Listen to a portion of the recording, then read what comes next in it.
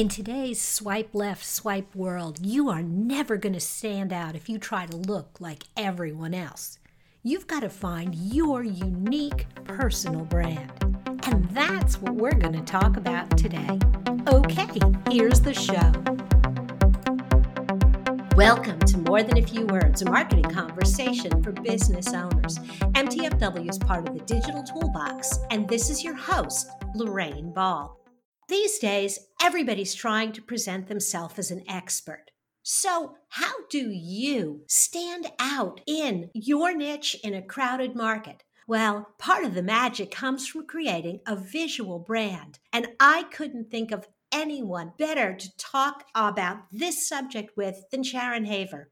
She empowers savvy experts and driven female entrepreneurs to become successful, lifestyle-based online business owners. They do this by creating a personality brand that suits their style, values, and individuality so they get noticed in a crowded market. She's the founder of FocusOnStyle.com, and she has had a renowned career as a New York photography stylist for more than 15 years.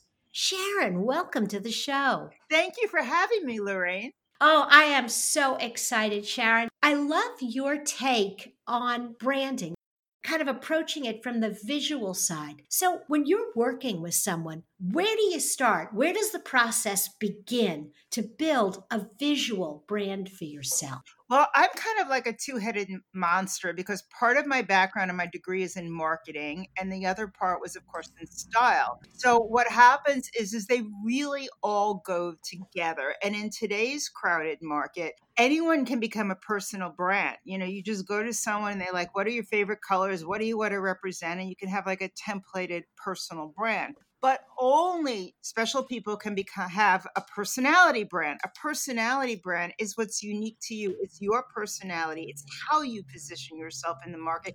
It's how people perceive you. So when you're doing it, people don't realize, but in the swipe right, swipe left world, we make a decision about someone in less than 1/10 of a second online, based on their photo, right? So just think about it. It's like, wherever you're swiping on a dating site, it's the same way we all are in our judgy little minds. You want to make sure that when you're creating your business, it's driven by your personality, because that's something that you're going to find your aligned audience with. And you're showing up in a way where you're standing and honoring who you are. So when people see you for the first time, they think of you as relevant, authoritative, in the know. It's got their thing going on. They're not somebody who's sort of slumping and dumping and, no longer relevant and trying to make their way. So it's really key to think of yourself as a celebrity and position yourself as your best self. Okay, I'm down with that. I'm ready to get started. What are some things I should do instead of just buying an off-the-shelf, oh, I like teal, so I'm going to have a teal and green individual brand? Well, actually, you're not so far off on that one. I believe that, there's a lot of people that go through the color of the season, whatever that old 80s thing was called. Mm-hmm. Oh, yeah. Branding photographers. This color means that color means that. Well, we're in a time right now where most of us are working from home. So when we're working from home and we're either doing Zooms or we're creating our own headshots or we're doing social media, Facebook Lives, whatever it is, our surrounding is with us. It's wherever you go. So what happens is if you really hone in on what you like, what do you like? What makes you tick in both your clothes, what complements your complexion, in your style, in your logo, in your website, you will see that if you're authentic and you are true to what you like, you might have touches of teal in everything you do, and that's who you are, and that's fine. I know when I look, people say, oh, like your living room, your set looks so great with your logo. How did you do that? I'm like, oh, no, I picked out stuff in my living room with my husband that I loved, that I gravitated to. When we were designing my logo, I went through the colors that I gravitated to, mostly because the art director's like, oh, that looks like Sharon. And that's kind of what you wanted to do. You wanted to look like you. That's really good advice. When I first started the business, I loved grays and mauves.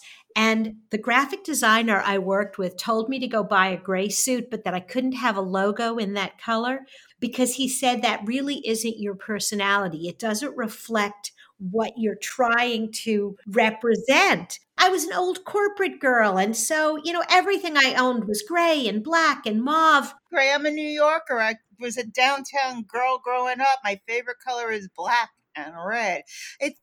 Can I say it? It's a lot of bull, Basically, if you're trying to be somebody who, let's say, is very corporate, probably don't want to be wearing baby girly pink all the time. But you could wear a pink that's maybe a little more dusty color, that's not so infantile, juvenile, and wear that with a silver gray. Maybe that's what you like. So it's just a little tweak, but what you like. But it's just all these people that try to put us in these boxes of colors. It's just like, it's such crap. I'm sorry if I could say that or not. I mean, all my years as being a stylist is colors that represent stuff to us in our mind. Without being scientific or any of that, you just look at certain colors. Certain colors are very babyish, certain dated if they're trendy, certain colors. I know a lot of these people like to put you in a blue and green template no matter what you do. I look at it, I'm like, are you a bank? Right? Absolutely. So how do you feel about, because a lot of the Zoom and a lot of these other applications work really well with a green screen where you can superimpose backgrounds. Do you recommend that to clients or not? No, I was actually on a Zoom yesterday with about 15 people, and 3 of them had palm trees behind them. I'm like, no, people are very voyeuristic, right? And we send these subliminal signals, visual messaging, and this visual storytelling, right? So your environment is key. The set and setting of where you are is just as important as what you're wearing, as your haircut, as the font on your site, the colors on your site. It sends out these little visual signals to someone and says, oh, so when I see somebody and they're sitting there with some Hawaiian background and a green screen, and I'm like, what are you hiding from? Look at what happened during the pandemic. Everybody was on TV. It became a joke of like, what's the bookshelf behind you? And that was easy to do. Plus, books make you look smart. And if they're interior design books, then they'll make you look, styled. But the thing is, make a background that's interesting that you still live with. I mean, my office is I style the shelves a little bit differently than to the eye. And I know when I'm here, I always have the darn printer behind me. So if I'm doing something where I'm like really selling myself, I'll move the printer. Otherwise, I'm like, hey, it's life. When I'm doing other things in the living room for natural light, I'll go in there because we collect colored glass and it looks really pretty behind me. But people want to see that. They want to know who you are. They want to know what you're about. You don't want to be in like this cubicle that you force yourself, but you want to share your environment in a way where you're not revealing too much. And that's, goes to social media too. People are like, well, I don't want to share too much. How much do I share? I kind of look at it as like when you go to the dry cleaner and your dry cleaner says, hey, how you doing, Sharon? I'm like, oh, okay, Gina, how are you? Are you going on vacation? Yeah, it's small talk, right? 25 years, she's my dry cleaner. Same thing. You kind of give the information you would give in small talk with someone without really revealing too much, because you don't want it to look like a big open background, hey, and come and rob me, but you still want someone to have a glimpse of you, because remember, it's key to be a personality brand, and you're no personality in front of a green screen. That's a really good point. We've been experimenting with some custom backgrounds that are more reflective of us, not the generic palm trees from Zoom, that kind of feel like our brand.